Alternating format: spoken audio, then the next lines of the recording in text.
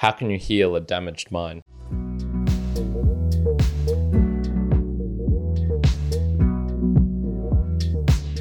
Welcome, Mere Mortalites, to another round of the book reviews. My name is Kyron, host of the Mere Mortals podcast, but also this one where I dive deeper into the books that I'm reading to give you the juicy information that is within, to extract some themes you might not have thought about, to also know more about the mind, the body, and trauma. We do have The Body Keeps the Score by Bessel van der Kolk with the subtitle Mind, Brain, and Body in the Transformation of Trauma. So this book was first published in 2014, pretty recently, and it's about 350 pages in length of the actual writing. Add an extra 70 pages or so for the appendices, the notes, all that sort of stuff in the back. It took me probably about 9 hours to get through in total. The writing on it is actually rather dense. There's not many line breaks in the paragraphs and things like this, and the writing is rather small. So there's a lot to get through in this book. It's a book focused on mental health, plus the what, the whys, the whos, the hows, I suppose, of PTSD. So this is post-traumatic stress disorder. And there's 5 parts in this, and I'll read out the titles of these so you get a rough idea of what it is. So we have part 1, the rediscovery of trauma. Part 2, this is your brain on trauma. Part 3, the minds of children. Part 4, the imprint of trauma. And part 5, paths to recovery. So there's focusing a lot on trauma, obviously, but the parts themselves are really related to, I guess, the history of it, how these words, names were coming up, his dealings with Vietnam veterans, things like this. The brain science, which parts of the brain are being activated or not activated when people are talking about trauma or have experienced it. The third part is about the child and beginnings and how a lot of this actually does occur mostly in the childhood sort of region. Memory is the fourth part of the recollections, how people talk about it if they can. Sometimes it's repressed, sometimes it's not. And then part 5 is the healing process. How can you actually get beyond what has happened to you? So it's a real mix of personal case studies. He himself was a scientist, a person trying to help people, a psychiatrist. So he has a lot of case studies in this book talking about Sarah or Jane or Max or whoever it is. Most of the names, I assume all of the names, have been changed for privacy's sake. The hard sciences, so this is really looking at brain studies of what's actual physical chemical reactions that are going on. Some kind of soft science as well, which is more the behavioral side of things, the people-to-people sort of side, the case studies or the surveys and things like this. And then there's a bit of personal opinion chucked in right at the end as well. A lot of the book has this kind of underlying tone of, it's very empathetic. There's a lot of understanding, patience, and I guess I'd even call it kind of grounded positivity. It's very positive in general. It's a book not to lament the human condition, but almost explain how we can get beyond some horrible things that have happened to us and that we do to each other as well. Before we jump into the main themes, I want to talk about the author, Bessel van der Kolk. He was 1943. His name is the way it is because he was born in the Netherlands, but moved to the United States, I'm pretty sure relatively after, at least that's where he studied. He became a psychiatry professor at Boston University, and he spent much time as a practitioner as well as a researcher. So he had kind of dabbled in both sides. So some of the studies in these books are actually ones that he's done himself, or he was talking about, we had this and, case study. We had this program to try and help these people. This is what we found from that. And he's had a rather long, numerous career. So he has a lot to talk about. Let's get into the first theme, which is understandably trauma. Why all the acronyms?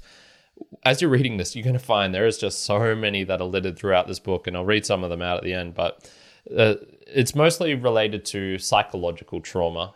So the PTSD is probably the main aspect of this. And despite the title, it's not really about the body itself. So it's not talking about people who have had trauma, which in the original sense of the word, I believe, referred to actual physical damage done to the body. This is pretty much all about the mental side of things, mental trauma, but words change over time, and I'll talk a bit more about that later.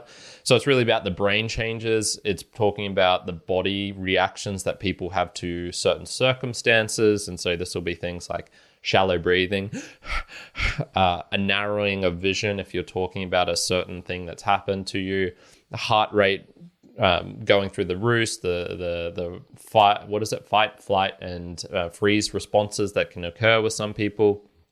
It's really talking about, okay, there is, traumatic things that have happened to someone, whether it be viewing a car accident, whether it be, in war, of things you've done, of things that have been done to you, all of these sorts of things. It doesn't particularly matter, it's the physical, it's the mental side of this and how that represents in the body, rather than, I got my arm cut off or part of my arm cut off and I'm trying to like relearn how to live in life again. And, the actual, I suppose, physical recuperation, it's not related to that at all. So what you find though is that there's so many acronyms and these lead to these, I suppose, out of control and even uncontrollable situations because of all of these reactions that people have to these things. So we find that what the researchers, what the doctors are doing to people who are coming to them who have these reactions, they're diagnosing them with all these disorders. So I'm going to jump over to here to page 108 and 109. And basically what they're doing is they were showing pictures to these young children of, it was kind of like an ambiguous picture. It could be like a lady looking out of a window and she's pregnant, and what would these children react to that? What would they first say to these things? And so the responses of the clinic children were alarming. The most innocent images stirred up intense feelings of danger, aggression, sexual arousal, and terror. We had not selected these photos because they had some hidden meaning that sensitive people could uncover. They were ordinary images of everyday life. We could only conclude that for abused children, the whole world is filled with triggers. As long as they can imagine only disastrous outcomes to relatively benign situations, anybody walking into a room, any stranger, any image on a screen or on a billboard might be perceived as a harbinger of catastrophe. In this light, the bizarre behavior of the kids at the clinic's children made perfect sense. To my amazement, staff discussions on the unit rarely mentioned the horrific real-life experiences of the children and the impact of those traumas on their feelings, thinking, and self-regulation. Instead, their medical records were filled with diagnostic labels, conduct disorder, or oppositional defiant disorder for the angry and rebellious kids, or bipolar disorder. ADHD was a comorbid diagnosis for almost all. Was the underlying trauma being obscured by this blizzard of diagnoses? And then he goes on to talk more about how all of these things start happening, and later in the book, why all of these disorders, diagnoses pop up. Part of this is due to just the field of medicine of I guess like that kind of science. It tends to have a lot of these acronyms because so many times they're dealing with drugs, and so instead of having this, dimethyl dipyrophene, blah blah blah blah blah, they just shorten it down to like DMP or whatever. And so this kind of creeps in, but we do see there is PTSD, there's ADHD, there's MDMA, which is standing for a drug, EMDR, APA, the DSM. There's all of these acronyms, and it's not just related to a disorder. It could be, I think the DSM is like the Diagnosis and Statistics Manual of Mental Health or something like this. APA is the American Psychiatry Association. There's all of these acronyms, and I think the reason there is so much of that in this book is it's almost like there's so much variability with how people can react to trauma and their physical reactions, the way they behave. And there's not enough people and time to really be able to give them the care that's needed. And so it is somewhat necessary, at least in the American medical system, to give them a label, and then that label can be treated with drugs. And so we'll talk more about that shortly. And yeah, let's jump onto that. So healing, strategies for recovery is the second theme that I pulled out for this. And it kind of needs to start with understanding of what's actually going on. What is someone really feeling? Why are they taking certain actions or reactions?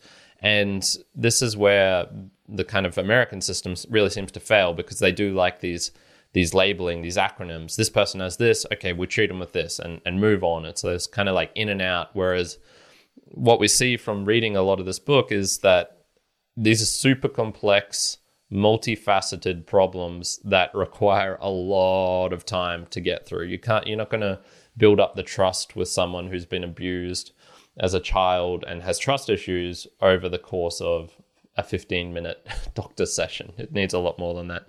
So what we see is he shows how it's not a narrative. It's not just people thinking these things in their head.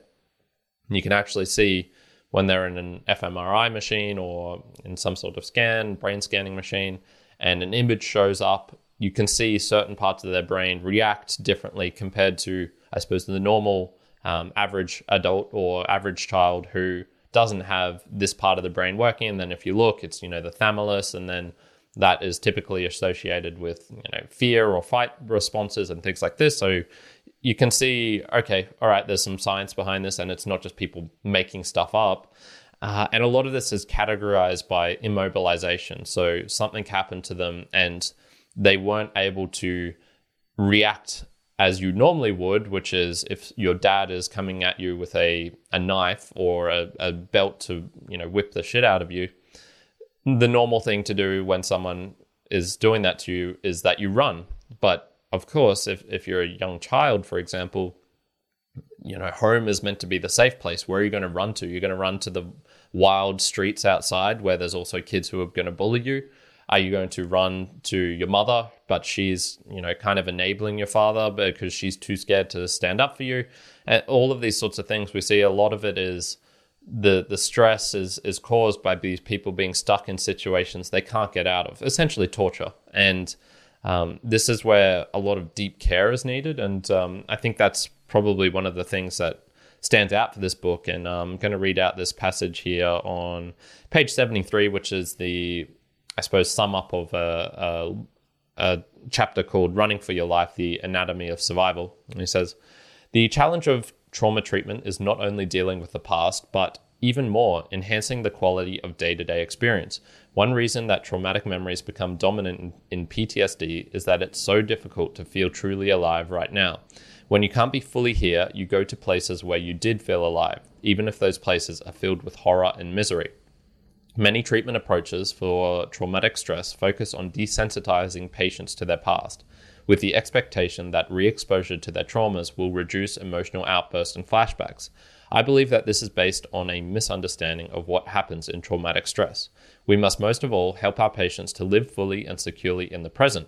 In order to do that, we need to help bring those brain structures that deserted them when they were overwhelmed by trauma back. Desensitization may make you less reactive, but if you cannot feel satisfaction in ordinary, everyday things like taking a walk, cooking a meal, or playing with your kids, life will pass you by. And I think that's a really important point related to the healing strategies, because a lot of these people who experience something really traumatic, they have a self-care, or they did something which enabled them to get through an absolutely awful situation, whether this be incestuous rape by their father that appeared way too often in this book, and in the sense like how terrible is that this actually happens so often, or it's a beating, physical violence, or even just emotional abuse from a parent who didn't perhaps want that child and they were forced into this situation. There's a lot of multi-complex things, and it's not just like these bad people are just doing these things. It's like these bad people were hurt themselves, the classic hurt people sort of thing going on. And so these things that these people do, they make sense in the short term but not in the long term. So in this situation just there, he was talking about how people will do something to feel alive, and so this can be extreme risk-taking behavior, such as driving a motorbike really fast, of having like unprotected sex in various locations with various people, of putting themselves into these situations where they at least can feel something because they're so numb to everyday life, because they had to numb themselves due to something that had happened to them. And so that is kind of more the dissociation thing. He's got a really terrible story of this poor young girl who basically, when her father was raping her, she would describe herself as to going up in the clouds. And so she was looking down upon, her own body, upon the situation, kind of like I don't know what you call that, like a disconnection from the brain to something else, to another state of consciousness. And it was like that was happening to someone else. It wasn't happening to her. So you can kind of see the split personality type thing coming up. A lot of people just respond with anger because anger actually makes them feel something. Some interesting situations of, why would someone want to be obese? Well, if it was a female rape victim, obese people, they're kind of overlooked sexually. So there is some sort of, I guess, sense of safety being hidden behind being unattractive, for example.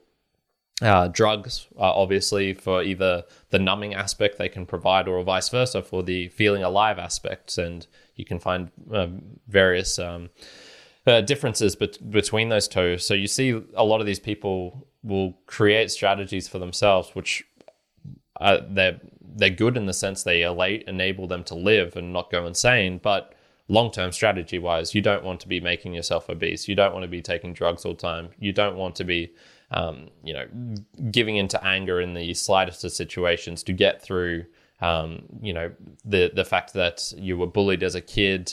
And so now you respond only with machismo, anger, aggression, because you don't want to be that kid anymore. You didn't want to be that person who was bullied. And so now every situation you're in, you respond to that, which is inappropriate in general everyday life.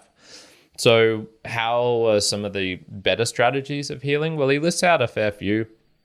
There's EMDR, which is eye movement and desensitization and reprocessing, which is this basically as you're talking about your trauma, they do this thing where they like wave a finger in front of your eyes. And so your eyes are going back and forth, left and right. And there's a little bit of science, not too much, that shows that this can help. Yoga, so getting into your body and being able to release things through that way.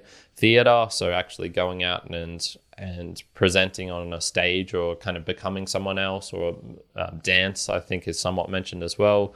Neurofeedback, so this is where there's a certain alpha or theta gamma waves in the brain, and actually being able to somewhat change that with electrodes on the head and being able to change that. There's all sorts of things. Talk therapy is a lot of this. There was this one called, I think it was structuring, which sounded very bizarre, of these kind of enabling people to somewhat relive it out, their trauma, with other participants. And it's kind of, I would say it's almost mindfulness is how I would describe it. He's got a fair few strategies in the end. Some of these are good. Some of these are a little bit iffy. And obviously there's the drugs as well, although he doesn't really talk about that much for a particular reason, which I'm going to get onto right now, which is my observations and takeaways. One of the cool things about this book, I guess, is that he got to witness a lot of the history. Born in 1943, so he was doing psychiatry in the 60s, so he got a good 60 years, I suppose, or 50 years of experiencing what was happening in the field related to trauma. And so, before he started, PTSD wasn't a thing. fMRI scans had never existed. The default state network, the autonomic nervous system, the vagus nerve, all of these concepts which have been unlocked due to better science and which are kind of legit science. These are actual things. These are things that he kind of got to witness, and it was kind of cool seeing that firsthand in this book. And you can also see, I suppose, what he would describe as maybe the biggest error, fallacy that occurred just in the whole American medical system, because he's speaking from that context, was he was somewhat lamenting that the drugs, and I would call it the harder science, the chemical, they prioritize the chemical over the behavioral. So in this case, it basically means instead of focusing, there's two paths ahead of you. Someone's got a problem. Do you look at the brain chemistry and then try and fix that and alter that with some sort of drug? So whether this be Prozac, Zoloft, any of the SSRIs, any of the psychotropic drugs, something like that. Or do you go over the behavioral approach? And basically what happened was the American system, at least, chose to focus on the chemical. So this is pushing drugs, peddling drugs, I guess, if you want to call it that way, which I'm sure helped a lot of people. But he sees the, I suppose, the detriment to that, in that you can have this thing where everyone is just getting, PTSD, ADHD, this disorder, that disorder, cognitive dissociation disorder, whatever it is. And then here's a drug for that. Next, get out the door. This will help you solve your problems, and it actually doesn't solve them in the long term. Whereas he's more of the behavioral talk therapy. Come in, we need to spend 50 hours building up trust together. I need to hear your stories. I need to understand what you're going through, so I can provide the best recommendation, suggestion to helping you get through this. Which are those? I'm not a doctor. I don't have any qualm in the medical field, so I don't know if which of those is better of the two approaches. But it's somewhat a historical book when you read through this and go like, oh, okay, I can see how these sorts of things occurred. What you'll notice though in the book is that it's got this slow shift to unscientific, and he kind of mentions this, kind of calls this out in a certain sense. My own little research just after this made me a bit iffy on some of the things, particularly the EMDR, the eye movement. It doesn't seem to be really, really supported by super hard science. So that one, it's kind of like, yeah, I'm sure it can kind of help people. I don't know for sure. This is when you're getting into the behavior and human behavior and all the complex things that are related to that. The scientific method doesn't work as well as it does for things like chemistry and physics, and math. So that's okay. You kind of just have to accept that and be like, all right, what I kind of took out from this was, I think most of these strategies, it doesn't really matter what it is, as long as you've got a kind, understanding counselor, it'll probably help improve the person. It's probably not even related to the actual therapy or because some of these are like, yeah, you got to do this thing, and then to become a practitioner, you got to pay this amount. And it's like, oh, okay, this kind of seems more like a marketing opportunity, a business, rather than something that's really designed to help people, whatever.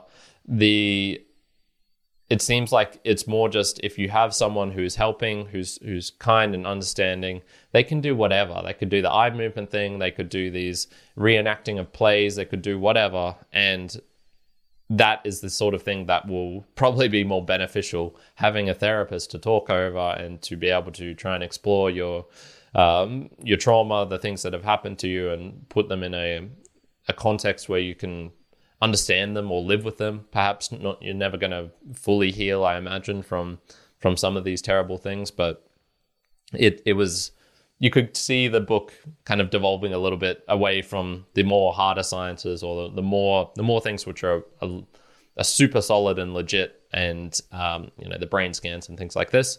And then, oh man, the one thing that really just ticked me off a little bit was right in his summary, he started talking about politics a bit, which what he justifies as, you need to solve the politics to solve all of these people experiencing these things, the epidemic of child abuse, the amount of rape and incest and things like this.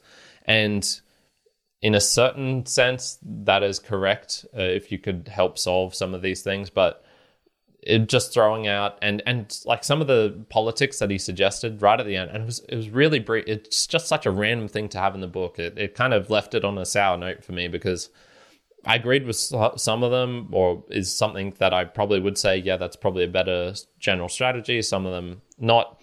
It's beside the point. It's more just he chucked out these random things right at the end, and it didn't make sense for the book. I don't understand why he put them in there, because you'd need a whole book to talk about these things to show why that general strategy, or it is better to do this thing or that thing. So yeah, anyway, just look out for that.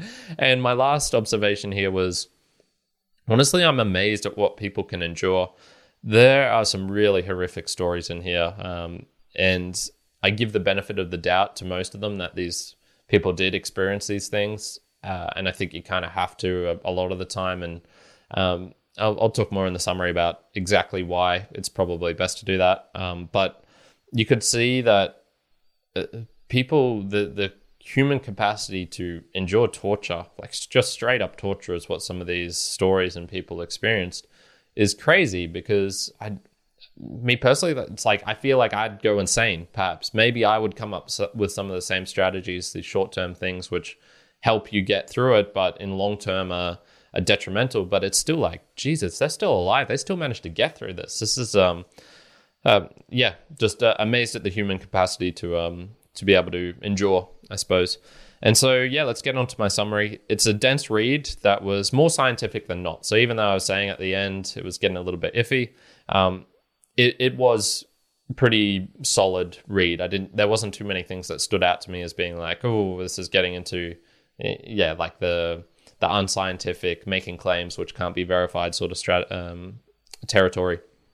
I was worried it might be a victim enabling book, because a lot of the discussion I hear about trauma is, it kind of feels like it's, oh man, I went through something really traumatic and, I need special attention and care. And it's kind of doing it as this victim status, this maybe it's just the narrative, maybe it's just social media, I don't know. But it just felt like a book where it was really designed for people who had gone through something really difficult, terrible, and how they can help heal themselves and move beyond that, rather than the look at me, I'm so special, give me special attention or anything like that. It really, he was coming from a good place. The tone of the book is very important. The semantics somewhat as well. You might say like, oh, Karen, like victim enabling versus empowering versus healing. What's the difference between these words? In a certain sense, there isn't that much, but also he talks in the book about how labeling someone with this disorder or that one, the semantics actually do make a little bit of a difference, because people can treat you differently if you have this one versus that one, or you might be given this drug instead of doing talk therapy or anything like that. So it is kind of important. I personally didn't learn much new. I knew a lot of these terms before, and the new stuff that I did learn in here kind of felt irrelevant. The EMDR, for example, I'd never heard of that before, and looking it up afterwards, it kind of seemed like it was on the pseudoscience sort of strategy, or it just didn't have a lot of backing up to verify some of the claims that he was making. So it's kind of irrelevant, at least for my understanding. But what the book did make me do was be much more appreciative of, number one, my own upbringing. Like, man, I had it lucky. I was, amazing parents, amazing school, amazing friends. So nothing bad happened to me. So, I thankfully don't have to. I can't connect with these people who have gone through these absolutely terrible things on that sense of me having done it as well.